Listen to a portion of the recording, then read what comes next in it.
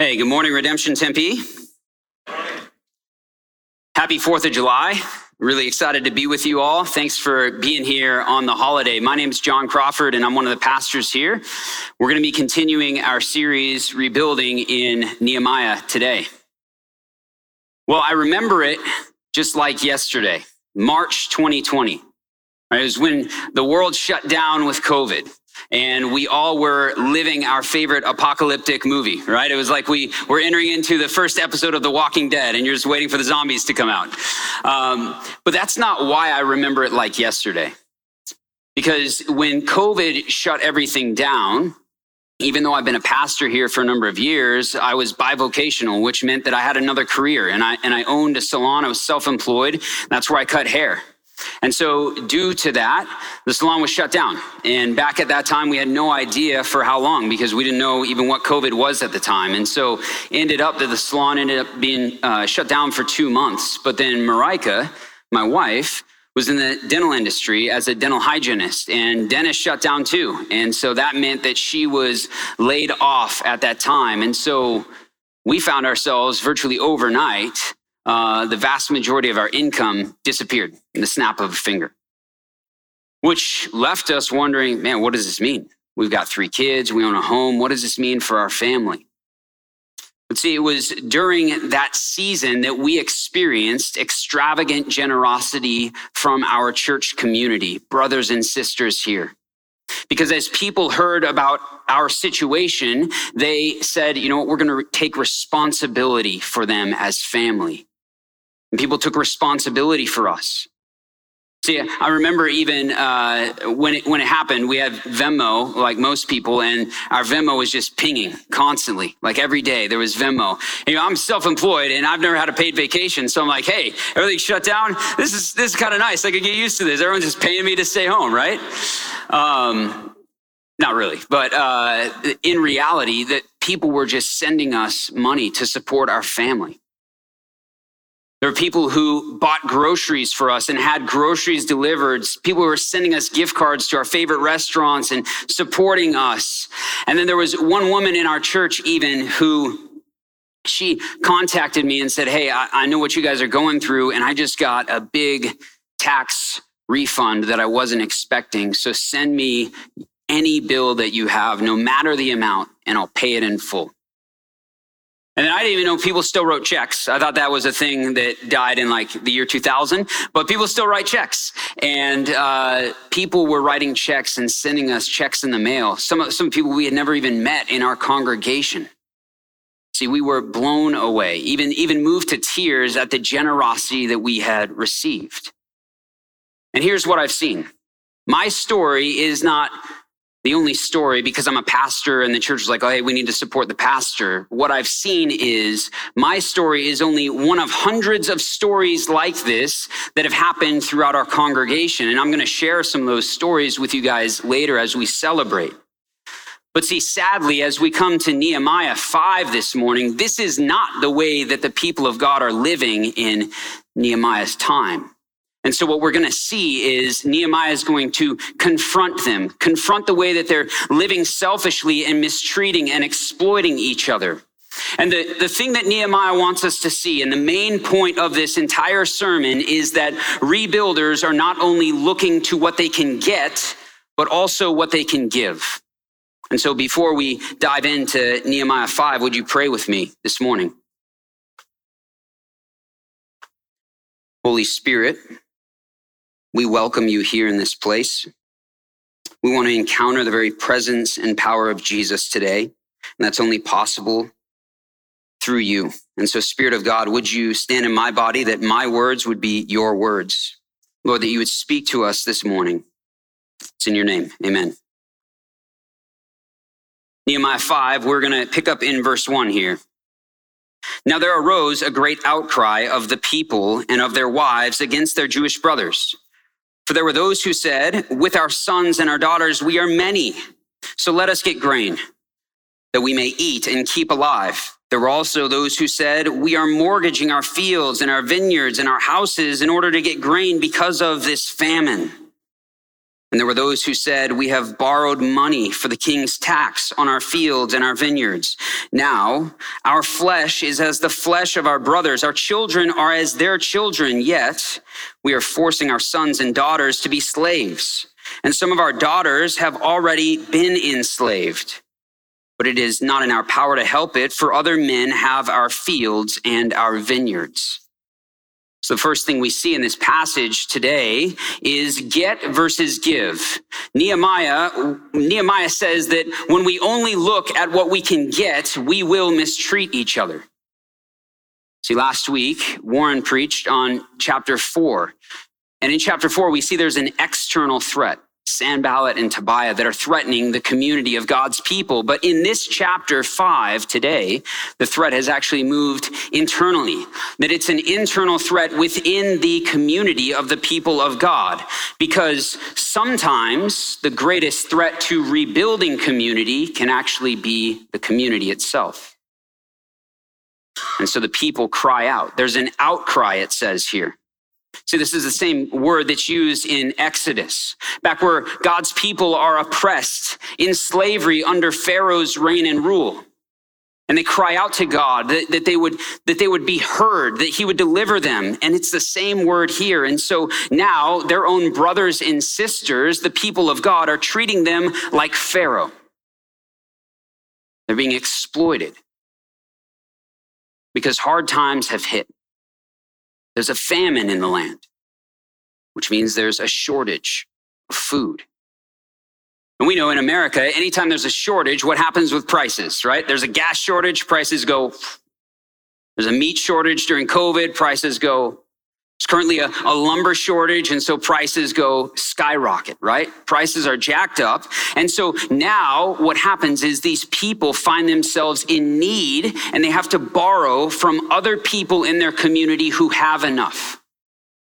And so there's these loans being given out. And it's not just that the people of God are loaning to those in need, but they're charging interest. Scholars say that it's astronomical amount of interest, up to 50% interest on what is being loaned out to the people of God in need. And so due to this high interest, it becomes impossible for them to get out of this debt, to pay back this debt. But this isn't uncommon today, right? There's payday loans that we drive by all over. In a few mile radius of our church, there's payday loans everywhere.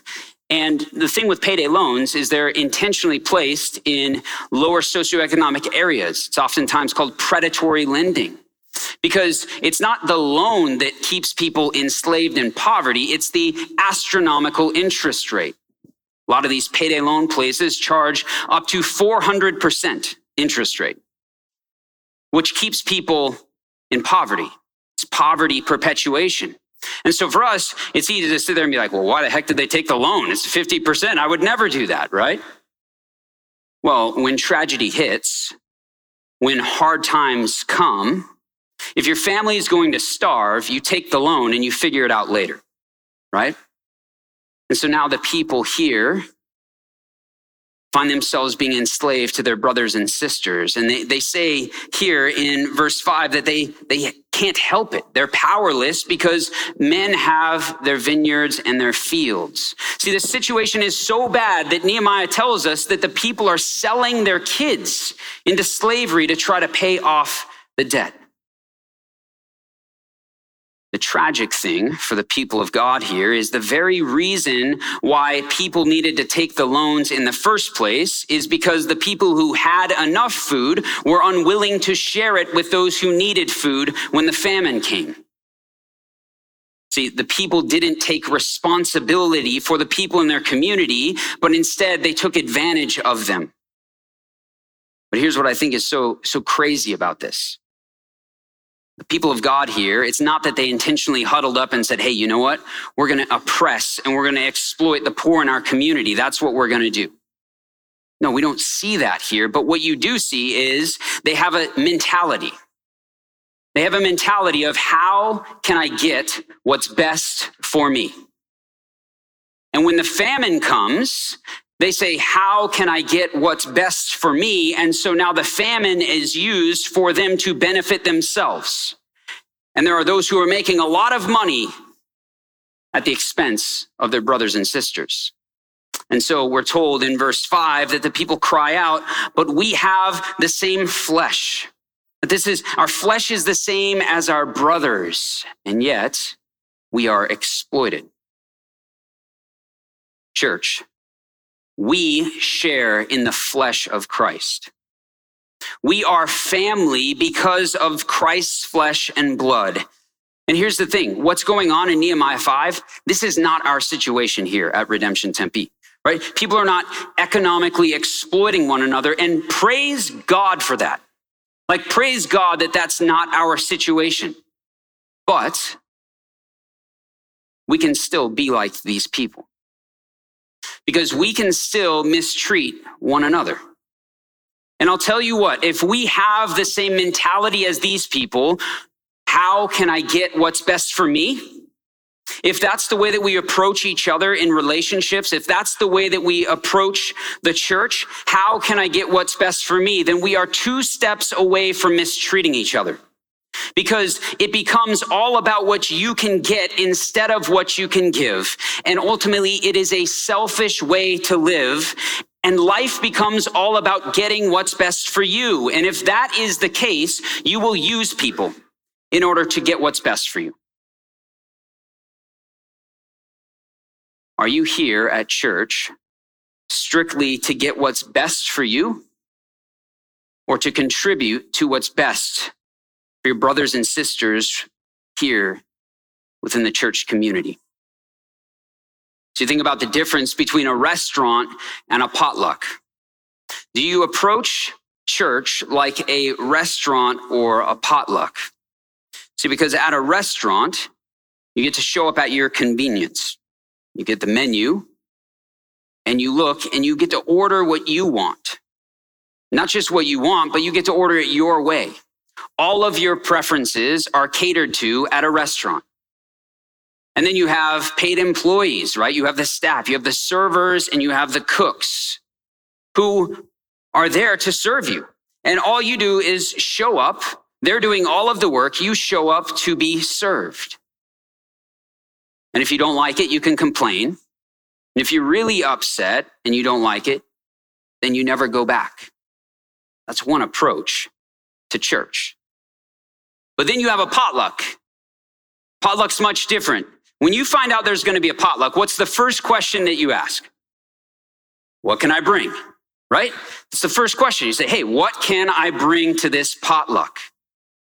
Because you're going to show up bringing food. Everybody contributes their part. You still get to eat. You're still getting something. You receive something, but everybody's contributing. It's both giving and getting. And the thing about a potluck is usually it's not going to be the same caliber of food unless you got like a professional chef that's showing up, right? Potluck food's not usually the same quality as a restaurant. I even know one of my friends, he and his wife had their RC at a potluck, and they actually got food poisoning from their RC potluck. Somebody made them sick. But here's the thing. It's not that they never went back to the potluck. You might be a little hesitant to eat that person's food again, but you still go back to the potluck, right? Even in my own RC a number of years ago, there was a guy who always would make spicy food. And then we had another guy in our RC though, who I've never met anybody who could not tolerate the level of spice as him. It was like mayonnaise was spicy to him, right? And so, but he would still eat this guy's spicy food, and he's turning red as this keyboard, just sweating, but he doesn't complain, right? There's just something about a potluck, right?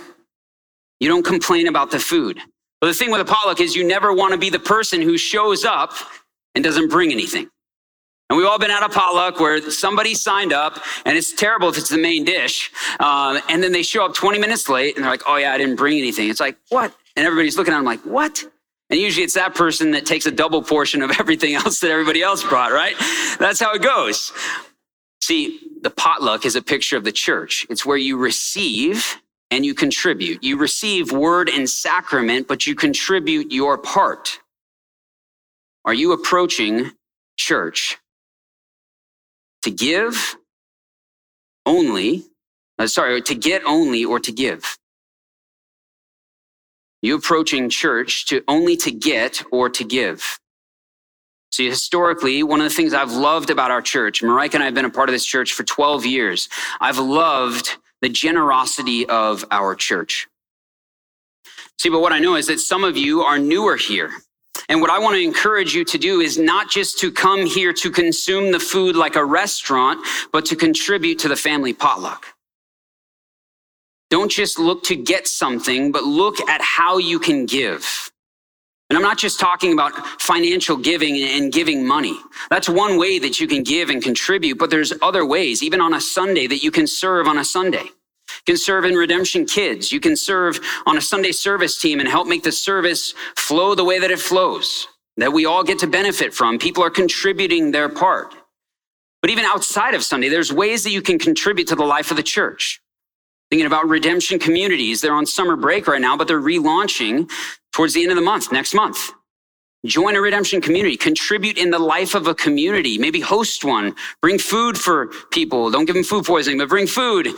Maybe lead something, lead a Bible study. There are ways that you can contribute even outside of a Sunday to the health and well-being of the community of brothers and sisters. How can you contribute? Because rebuilders are not just looking to what they can get, but also what they can give. So let's see here how Nehemiah responds to the cries of the people here in verse 6. He says, I was very angry when I heard their outcry and these words. I took counsel with myself and I brought the charges against the nobles and the officials. And I said to them, you are exacting interest, each from his brother. And I held a great assembly against them. And I said to them, we, as far as we are able, have bought back our Jewish brothers who have been sold to the nations. But you even sell your brothers that they may be sold to us. They were silent, could not find a word to say. So I said, the thing you are doing is not good. Ought you not to walk in the fear of our God to prevent the taunts of the nations, our enemies?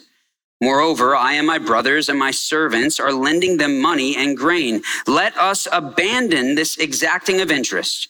Return to them this very day the fields, their vineyards, olive orchards, their houses, and the percentage of money, grain, wine, and oil that you have been exacting from them.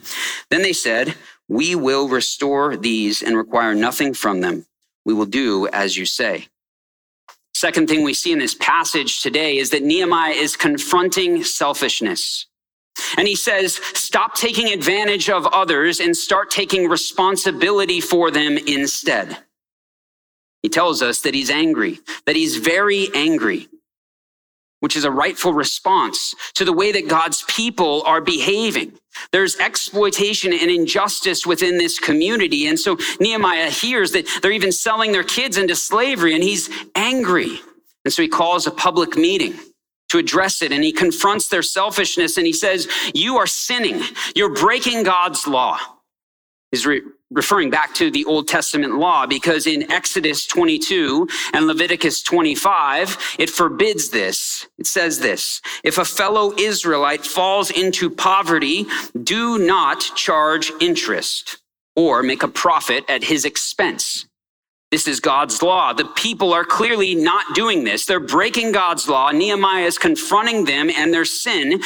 See, because lending money in the Old Testament is different than the way that we think, right? Nehemiah is not talking to a bunch of bankers in Western culture. Lending money in the Old Testament was not for the purpose of making money and making a profit, but it was always for the purpose of showing compassion. And so Nehemiah says, stop taking advantage of others and start taking responsibility for them instead. Don't use this famine as an opportunity for your own economic gain, but use it for the sake of your fellow Israelites. Don't be selfish, be selfless, he says. But not only does Nehemiah confront them, but Nehemiah also commands them to action and calls them. He tells them, you must do this. He says, stop the interest. Stop taking interest from them. Give everything that you have taken from them back to them. Treat them as your own flesh and blood. Which means be willing to let your stuff become our stuff. Be willing to let your stuff become our stuff, Nehemiah says. Well, why? Why would they do that? Well, he appeals to two things, two motivations. The first, he says, because of the fear of our God. Not just the fear of God, but he says our God. He's reminding them of their identity as brothers and sisters, that they live under God's reign and rule, that they're brothers and sisters. But fearing God doesn't mean being scared of him and being afraid of him. Nehemiah is saying fear him, which means identify with God and identify with what he values. And the thing about their God and our God is that he is a generous God, and that he has been extravagantly generous to his people. And so Nehemiah is reminding them of who God is and calls them to participate in the very heartbeat of God, which is generosity. But Nehemiah also says, hey, be willing to let your stuff become our stuff for the second motivation, because the nations are watching. He says here, to prevent the taunts of the nations, for the sake of their witness, their public witness. And Nehemiah even says, this is crazy because we have been trying everything to buy back our own people from slavery. They've been enslaved in exile, and we've been trying to get them back, but now you're enslaving the very people who have come back. You're behaving the exact same way as the nations who do not fear God. What are you doing? And so he says, because we fear God, we should live lives that look differently than the watching world, differently than the nations around us. So you and I, we live in a world that is marked by selfishness. And we are a different kind of community. We are a different kind of people when we are generous. Because through our generosity, we get to show the world who God is like, who God is and what he's like. Get to show him his character, that he is a generous God. Church, when you have experienced the extravagant generosity of God, when you realize that Jesus allowed his stuff to become our stuff, when you realize that he paid our debt, you're motivated and you have a desire that you want to live a life of extravagant generosity because of what Jesus has done. This is not a duty, a religious obligation in order to try to earn God's approval, but it's living life in response to the generosity of Jesus that we have received. See, and I am so thankful that we as a church, that we have been marked by extravagant generosity. And see, I know as a pastor, I get a unique vantage point in getting to hear stories and see some of the ways that this is playing out. But what I want to do is take time to even mention and name some of those stories that we could celebrate, that this is not what the pastors are doing. You guys, you all have been extravagantly generous. See, and I've seen ways that you have let your stuff become our stuff through generosity. See, the first way was back when COVID hit.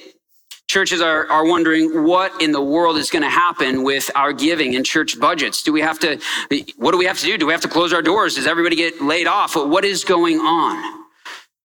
And so we were anticipating budget cuts, but the giving didn't drop off during COVID.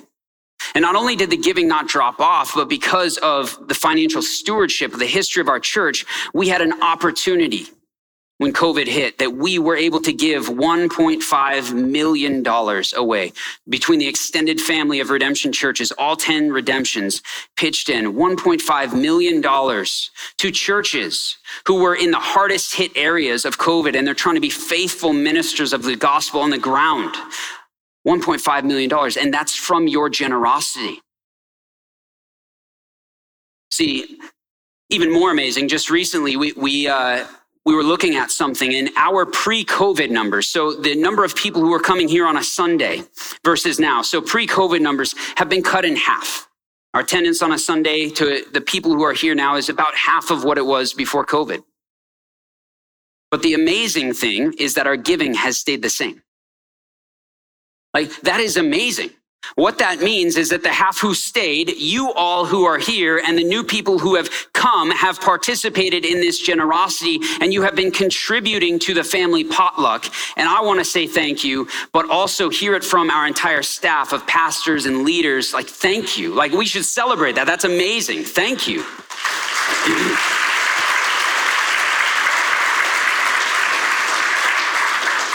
See, but there's other stories besides that. There's a season about a year ago where there were multiple people in our church who were in need of cars. Things had happened, their cars died, they weren't in a position to buy a new car, and there were multiple different people in our church who gave cars to people for free. Said, hey, you can't pay me, I want to bless you, I want to take care of you, I want to take responsibility for you. And cars were given, multiple cars were given to people in this church for free. Like, that's amazing. Could have sold those for thousands of dollars. See, and in this season, similar to how I experienced economic hardship, that during this last year, multiple people have been laid off in our church. And people find themselves hitting a hard time financially, but there have been numerous communities, redemption communities, other communities that have wrapped around people and said, hey, you know what? We are going to float you. We're going to support you, support your family, whatever it may be, and support you financially. We'll pay your bills until you get back on your feet. And I'm talking thousands and thousands of dollars that people in our church have been wrapping around and taking ownership of the people as brothers and sisters. They've said, hey, we want to take responsibility. We want to bless you. When COVID hit, we had a help link that we put up for anybody who has a need. It could be big, you need your bills paid. It could be small, you need somebody, you can't leave the house and you need somebody to pick up groceries for you. From big to small, but we had 70 different people fill out help, needs for help.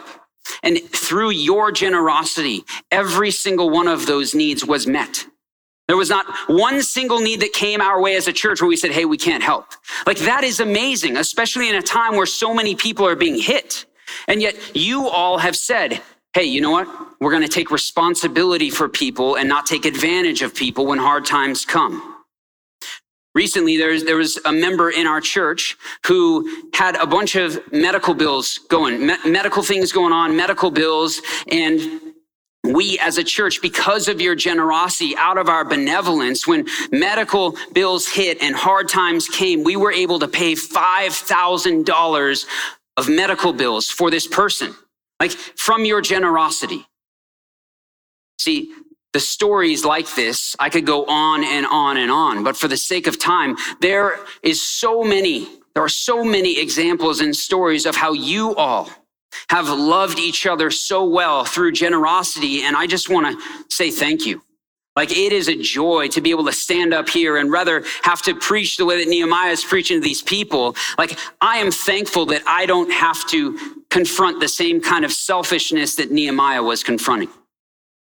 Because rebuilders are not only looking to what they can get, but also what they can give. And you all have been embodying this. And so Nehemiah is going to continue on, and what he's going to tell us is the way that he has lived, because he's a governor. He's been a governor in the land of Judah for 12 years, but he's going to tell us specifically the way that he's lived as governor, because as governor, the governors were given a food allowance. But Nehemiah is going to tell us that every other governor before him has taken advantage of that food allowance, but he refuses to use it. And so we're going to find out why here. Let's pick up in verse 15b.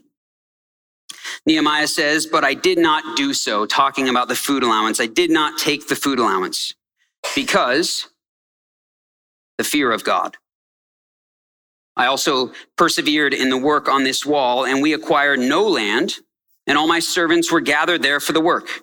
Moreover, there were at my table 150 men, Jews and officials, besides those who came to us from the nations that were around us.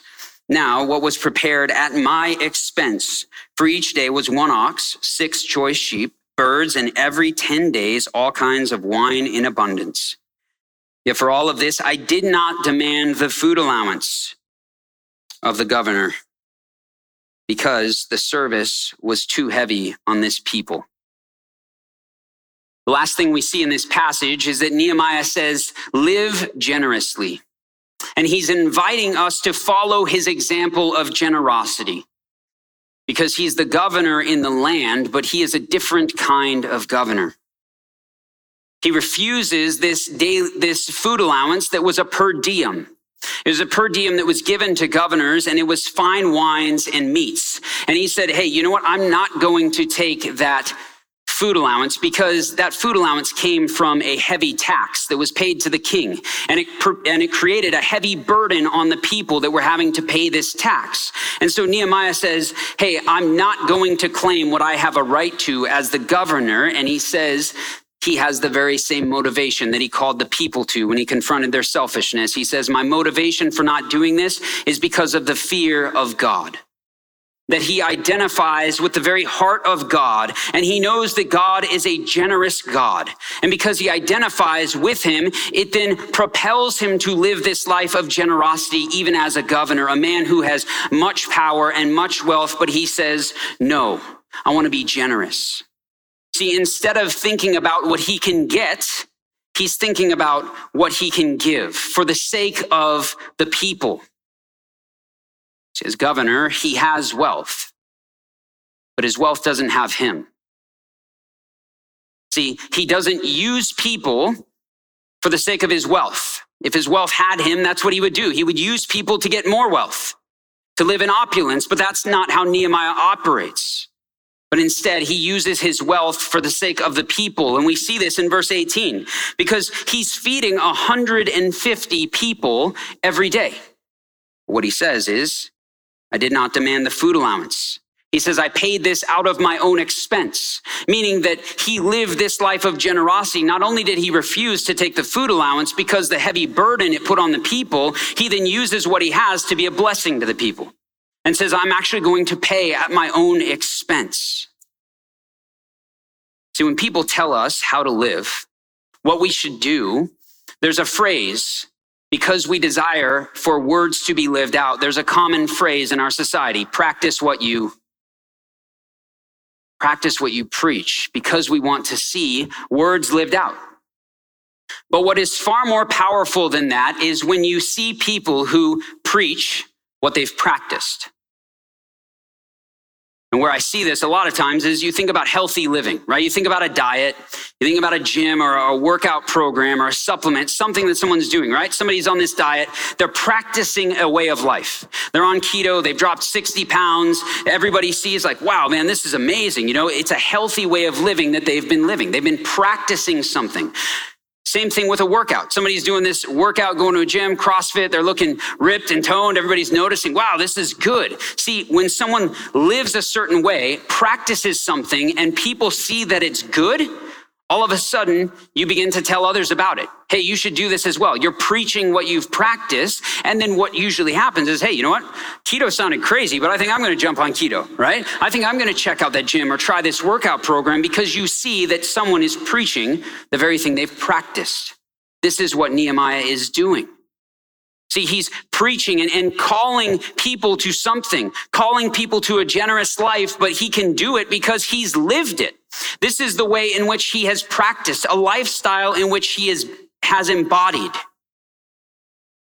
See, Nehemiah knows that generous living is healthy living. He knows that that's where the good life is found, is living generosity, because you reflect the very character and heartbeat of God. He was blessed to be a blessing, and now we are invited to follow his example of generosity. But how? How can you embody this kind of generosity?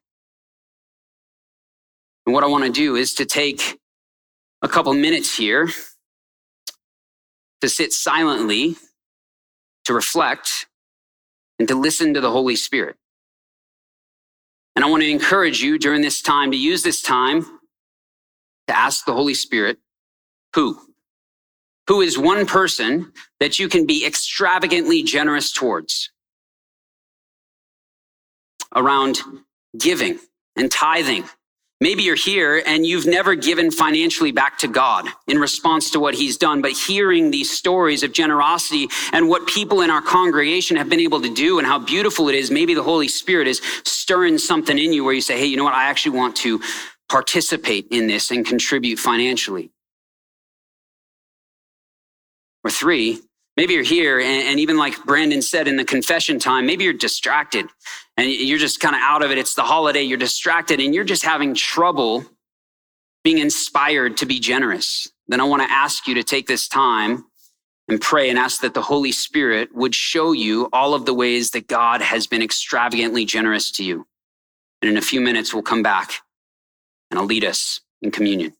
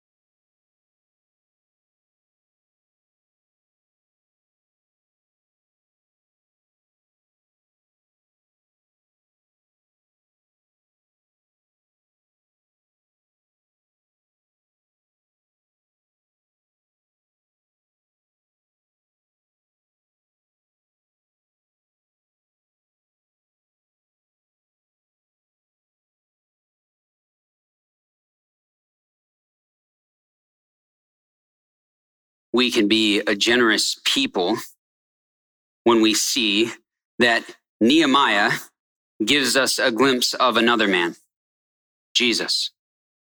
Because Jesus is the one who was rich, yet for our sake became poor so that we might become rich. Because Jesus is the one who said that our debt was his debt and he willingly paid it in full on the cross. Because Jesus is the ultimate rebuilder who came not to be served, but to serve and give his life as a ransom for many. Jesus is the one who enables us to be a generous people because he has been so generous to us. And see, as we come to communion this morning, the invitation is to Jesus, our generous Savior, who didn't exploit us, but paid our debt in full. And so at this time, you can get the communion elements out. And as you open the bread represents Christ's body that was freely given for us. You can take and eat.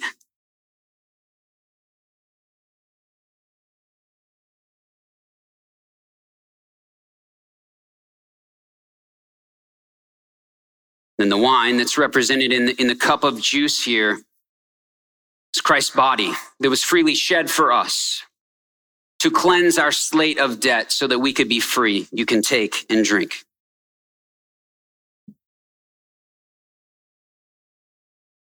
Let's close in prayer. Jesus, we thank you for your generosity. We thank you for the good news of the gospel, Lord, that we have been so blessed by your generosity, Lord, that you have made us new, you have made us whole, you have paid our debt, Lord, that we are freed as your people. And so, Jesus, I pray that we at Redemption Tempe would continue, Lord, that our history of generosity, I pray, would continue forward, that we would be a generous people who not only look to what we can get, but also what we can give. Lord, that we would be the rebuilders that Nehemiah is talking about. Lord, that we would not live selfishly, but we would live selflessly as we take responsibility for others in our midst.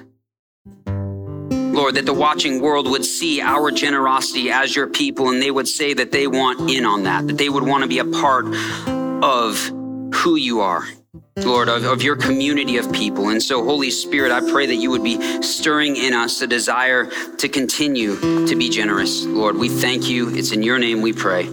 Amen.